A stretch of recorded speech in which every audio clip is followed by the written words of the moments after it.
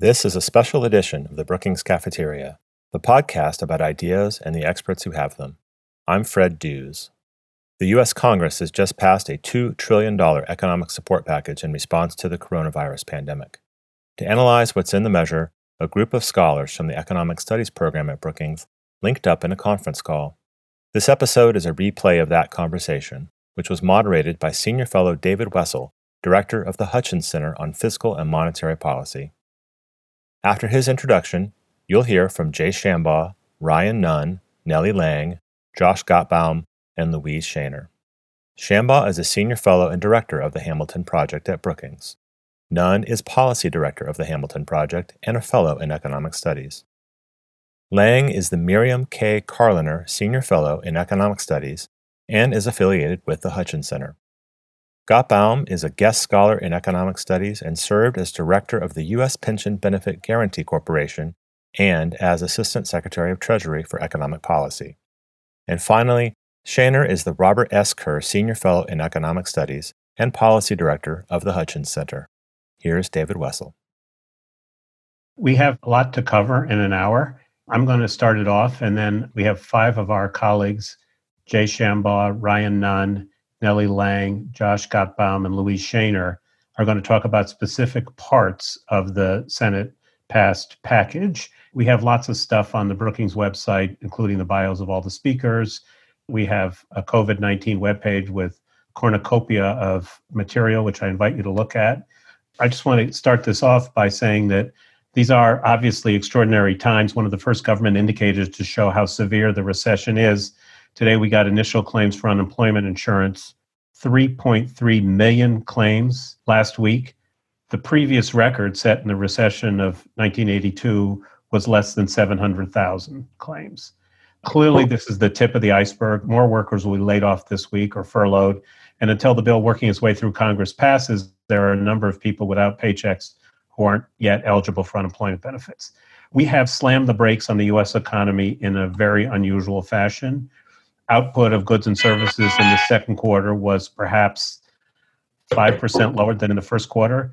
That translates in the way we report these things into an annual rate of decline of something like 20%. Goldman Sachs said today that they expect GDP in 2020 to be $700 billion below 2019, or $1.2 trillion less than what we would have had if we continued on trend growth. I don't think anybody knows how long this will last. That depends on how effective our lockdowns and public health system are. There's a lot of optimistic talk that we'll rebound in the second half. Maybe, we'll see. Our goal today is to talk about this bill, nearly 10% of GDP, passed the Senate last night, likely to pass the House by the end of the week. It will not prevent the recession. It has three goals, I think. One is there's some money to shore up the hospitals and the healthcare system. Two, it's intended to ameliorate the pain by sending money to people, enlarging a UI and so forth, basically strengthening the safety net. And three, it's going to keep businesses on life support with loans and grants so that we can more easily start the economy when this virus recedes. It has a number of unusual features. There are loans to small business that Josh will talk about that will be turned into grants if they keep people on the payroll. Banks are going to be asked to make loans with unusual conditions to small businesses. Loans are going to be forgiven under certain circumstances. I suspect state unemployment insurance offices are already overwhelmed and they'll get worse. And the Fed is going to, according to Jay Powell, take the $450 billion that Congress has given it to leverage that into $4.5 trillion in loans. The Fed is going to have to do more and do it more quickly than it did during the Great Recession. We're not going to be able to summarize the whole bill. There are summaries around, it's 800 odd pages. But I'm going to start first with Jay Shambaugh. I've asked each of my colleagues to speak very briefly, not to try and summarize, but to give us some of the most interesting features. Jay's going to talk about the stimulus checks, Ryan unemployment insurance, Nellie about the Fed lending efforts, Josh about small business, and Louise about state and local government. So with that, Jay, I turn it over to you. Great. Thanks, David. So first, let me just reiterate one thing David said, which is, well, I feel like everyone's referring to this as a stimulus bill. It is not a stimulus bill. This is an economic support package designed to cushion the downturn that we know is going to be really sharp. We're not trying to stimulate activity today as much as support people and lay kind of the conditions for a recovery. That being said, the checks are probably the closest piece to something that has stimulus properties in the sense that the goal there is to provide cushions to people who aren't kind of getting caught by the safety net on the one hand, and make sure there's some purchasing power out there such that after we take the restrictions off the economy, people have the capacity to go out and spend. So the very rapid fire summary is $1,200 per person, $500 per child or dependent. Early proposals had it phasing in as you kind of went up the income scale. They got rid of that. So everyone's getting it except for maybe the top 7% or so of households where it starts phasing out. Maybe top 10% is where it starts phasing out. But at least 90% of households are supposed to get this money. It's real money in the sense that I've heard some people say, well, what's $1,000 going to do for me? My mortgage is more than that. A family of four is going to get $3,400. There's a lot of money being dispersed. The second thing I would say very quickly about it is totals. We think it's in the summaries of the bill, they keep talking about around $250 billion going out this way. I've seen other people run numbers where they think it might be a little more. So somewhere between $250 and $300 billion going out as fast as possible. This isn't something new. We have done this before. There were recovery checks or stimulus checks in 2001 and 2008. So this is not some kind of harebrained scheme. And research suggests it's actually a very effective way to get support to households and support the economy over time. The very last thing I'll say is in terms of if there are any loopholes, it doesn't go to undocumented immigrants, which means it also is not going to U.S. citizen children of undocumented immigrants. Also, there is a concern about how you're going to get the money. So you may have heard people say, when are the checks going out? Well, the people who get the money fastest are the ones who are not going to get it by check. So if the IRS has on file direct deposit information for you, there is hope at least that some people will start seeing money in around 3 weeks via direct deposit coming back. So anyone who got a refund in 2018 or 2019 and got it by direct deposit. And that is actually a large share of households out there. So there's some hope they can get that money out. The harder thing is actually figuring out who gets it and how much. And that's both because of the income cap, phasing it out, and trying to match dependents. My understanding is one of the more complicated pieces. The tricky thing is anyone who did not file taxes. Those people, it looks like, unfortunately, are going to have to, as in 2008, file an informational return where they don't owe anything, but they're basically just raising their hand and telling the IRS where they are and how to get the money. And the concern there is that can take a while because people have to learn about it, learn that they need to do this, learn how to file an information return when there aren't going to be storefront accountants open or anything like that. So that part may get complicated and may actually require nonprofits to do some work to try to help people realize they're eligible for this. But the short story is a lot of money going out fast. This is far and away the simplest piece. So I'll now turn it back over to David for people to talk about the really complicated things. Hey, Ryan, you want to turn to unemployment compensation? So as David said, we had some really shocking news this morning that there were about 3.3 million initial claims in the unemployment insurance system just over the last week, which is almost 5 times the previous all-time high on record. That 3.3 million number is in some ways an underestimate, actually, because it's reflecting the fact that we have a UI system that is incredibly overburdened. A lot of folks are trying to apply and are unable to get their application through. We will see substantial additional claims in subsequent weeks just from that alone. What we have here, I think, is a system that is a good automatic stabilizer and is a sort of first line of defense for workers.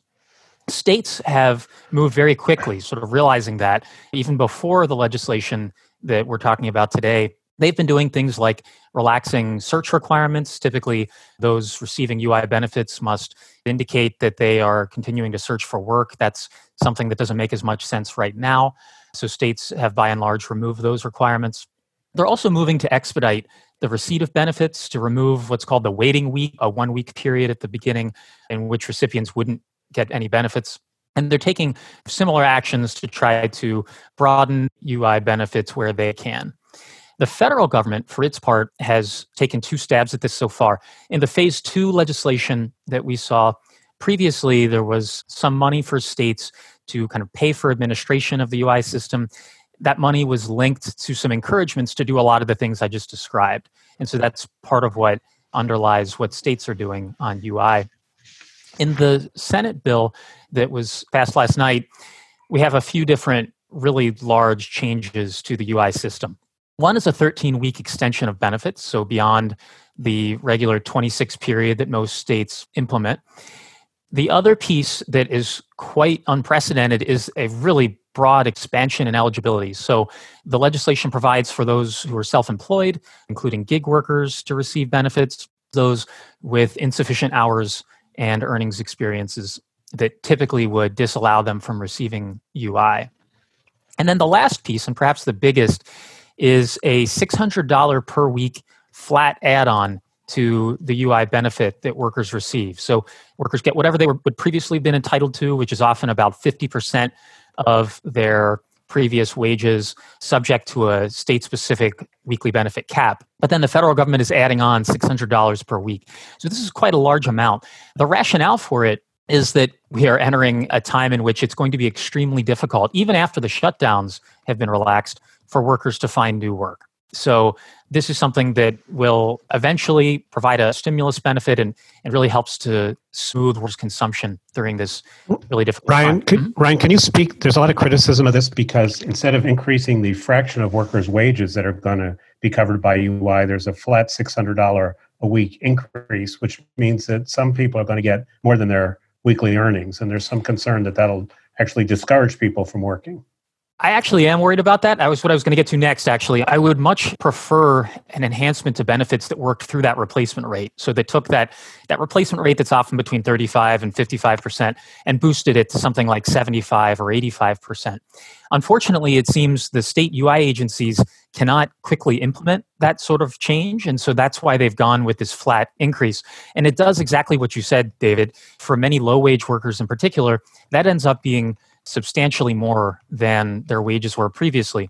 And I think this is something to be concerned about, in particular as the experience-rated taxes that employers pay for UI get relaxed in this period, and as the work itself becomes more dangerous and something that workers might want to get away from. So I think we will need to address this. One way to address it is to subsidize wages for workers who are in this category to try to make employment relatively attractive to the UI that they now have on offer. Okay. Nellie? So I'm going to speak on the Fed. The Fed's been very busy this week, even before the legislation was passed. They announced large-scale asset purchases for the purposes of promoting market liquidity in Treasury and agency securities. They committed to buying $375 billion of Treasury securities this week if needed, plus more agency securities. And they expanded the portfolio to include agency CMBS, something they've never done. They also announced, and this was Monday morning or Sunday night, a couple of things that go beyond some of the facilities they created in the financial crisis of 2008. Two facilities address credit markets, corporate bonds. And this is something that they had not addressed specifically in the last time. So there's a new primary market corporate bond facility where investment grade issuers can issue directly to a SPV, which is funded by the Treasury through the Exchange Stabilization Fund and lending by the Fed. There are limits on the size, the maturity is up to 4 years, but this is a pretty big step forward. They also created a secondary market facility for corporate bonds, which would buy corporate bonds and certain types of bond ETFs on the secondary market. They haven't released much in the way of terms of that. We understand they have hired BlackRock to help execute that particular facility. I would mention two other small things. One is they expanded some facilities they had announced just the week before to include short-term municipal securities. So the tax-exempt money funds, the municipal securities, those funds that are having trouble, some of that can be addressed through either the CPFF or the MMLF, two facilities they had announced the week before. So now the legislation is going to permit the Fed to get more capital from the Treasury. The facilities they've announced so far are pretty limited in size. I think they'll probably test how much is needed, but it was $10 billion each in capital, which if you took 10 to 1 would make it $100 billion. They are now going to have maybe up to $450 billion from government capital in this new bill. There are some limits. I'm just going to mention one thing. The one program that they announced they wanted to do, which would be yet one more huge step, is a facility for small Main Street lending, small and mid-sized businesses. And it's meant to complement the SBA program. But the loans will be conditional on retaining your workforce. One, they're going to have to figure out how to make loans to businesses with between 500 and 10,000 employees that typically don't have access to credit markets. This will be difficult to design. They will need a lot of capital for this. I think they've been told they really want this, so I think that's going to be the biggest challenge. Josh, you want to talk about the small business portion? There's two parts of this. There's money at the Fed that the Fed will lend in this so-called Main Street thing, but there's also several $100 billion that's supposed to go through the SBA to lots of banks to small business. Josh? Actually, I think Jay's admonition that this is more a safety net than it is a stimulus bill is really important to reemphasize. As with unemployment insurance, everyone has recognized that small businesses are being shut down. Everyone recognizes that they don't have the same kind of financial flexibility, financial resources, access to credit that larger businesses do. And as a result, there have been already two bites at the apple. The first one, that was a little over a week ago, expanded the SBA's emergency loan program. And that was a subsidized interest rate loan program operated through local financial institutions, which is the real strength of this system. And what they did is they expanded it beyond small businesses to include nonprofits because they recognize basically everybody is shutting down. The basic theory behind all of these actions is it's going to take a while to get these programs up and running, even in competent organizations. So the first thing they expect small businesses to do is to rely on their existing credit cards and bank credit cards.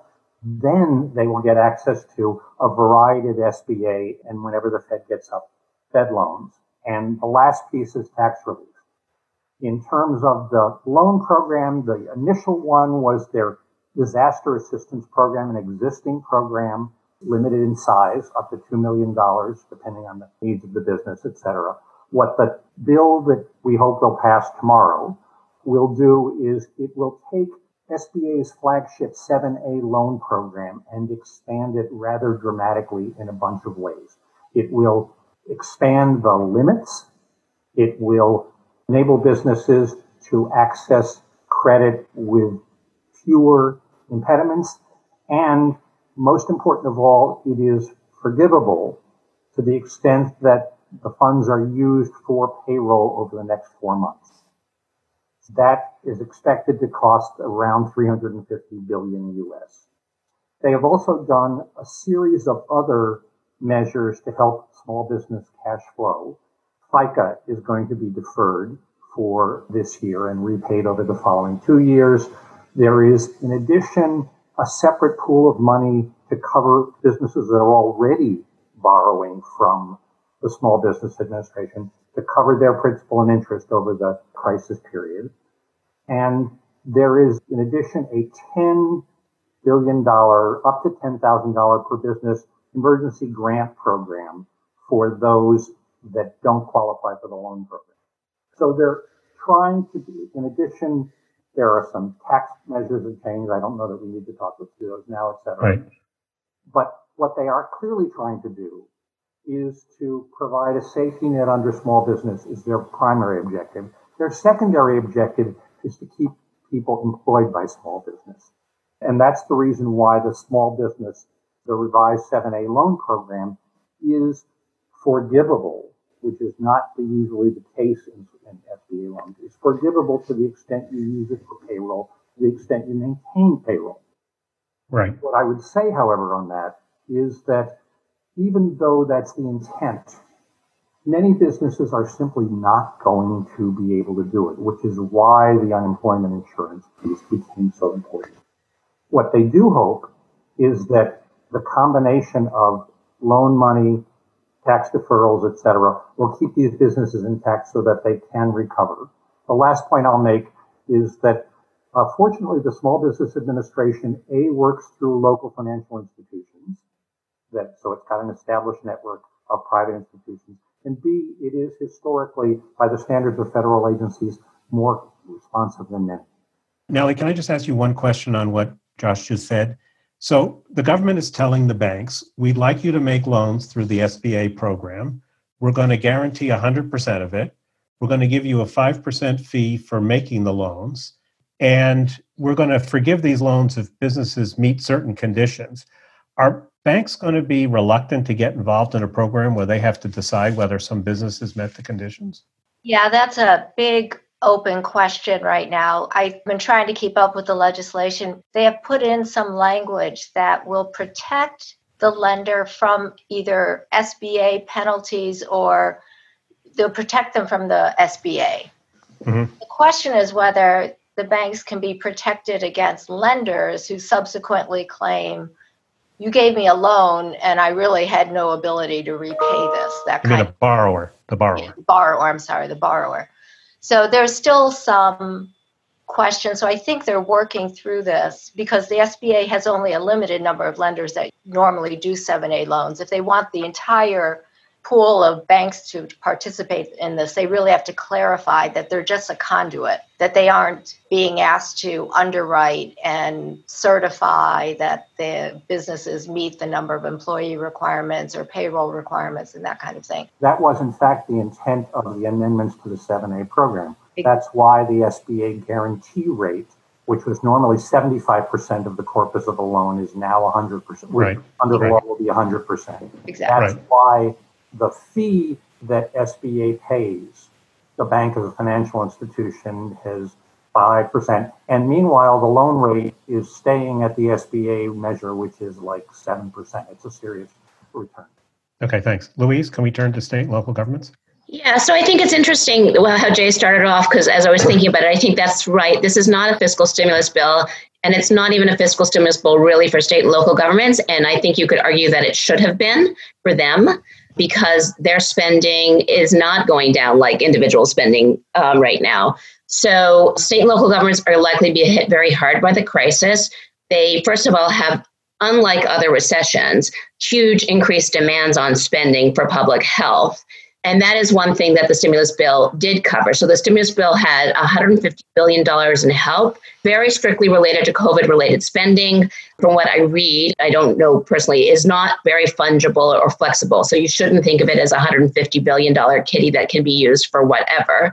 We don't really know how much states and localities are going to be spending on COVID-related stuff. But if you look at New York, what they're saying that they've spent already $15 billion alone, and they're expecting to get $4 billion. The question is $150 billion? It's pretty generous, but it may actually be needed for the COVID-related health. So if we think about the state and local situation in general, they're hit very hard in recessions. If you take the Goldman Sachs estimate, which I think is relatively optimistic that everything starts to get better in the second half of the year, then I think you're looking at maybe a $120 billion decline in state and local revenues this year, not counting any increases in spending on Medicaid or other recession-related stuff, and more next year. There's nothing in the bill for that. There was an increase in the federal match rate already enacted, 6 percentage points, which is less than we did in the Great Recession, but still about $40 billion if the public health emergency lasts throughout the year. So that does help. But I think that there's going to be more needed. There is going to be more stimulus. And if anything, what we learned in the last recession is ignoring the state and local sector and not helping them out enough is very bad for macroeconomic stabilization and very bad for the recovery. Another thing I wanted to mention that's kind of different and interesting this year is that the federal government delayed the tax date for filing your income taxes. That many states have gone along, and I think they all will because they're tied together so much. That means states are out of cash that they were counting on for this year. They can't borrow as easily as the federal government. The money gets put into the next fiscal year. Some of them can borrow depending on the rules. Like Arkansas already announced that they're going to try to cut spending right away in anticipation of this. And finally, at least for the last 2 weeks and last week, the municipal market liquidity problems. And so that was a real worry that even these short-term loans were going to be expensive and hard to get. That seems to be getting better. But exactly how states are going to react to this sort of lack of cash immediately and whether or not they're going to cut faster than they typically have, where they usually cut with a lag, is yet to be seen. Nellie, is it a big step for the Federal Reserve to start buying municipal bonds? Isn't this something they've resisted in the past? Yeah. First, to clarify, they're not buying municipal bonds, just like they're not buying corporate bonds. They are creating a facility, and those securities are being purchased or lent against in that facility. So it is a big step, in part because the Fed has always, viewed municipalities to be government, and that's the role of the Treasury and the Congress to decide how those entities should be funded. Also, in the Federal Reserve Act, they are prohibited from purchasing municipal bonds. It's actually in there, except up to 6-month notes, so tax anticipation. Right.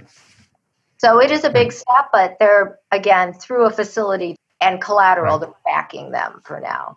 With that, I want to thank Ryan, Jay, Nellie, and Louise, and Josh.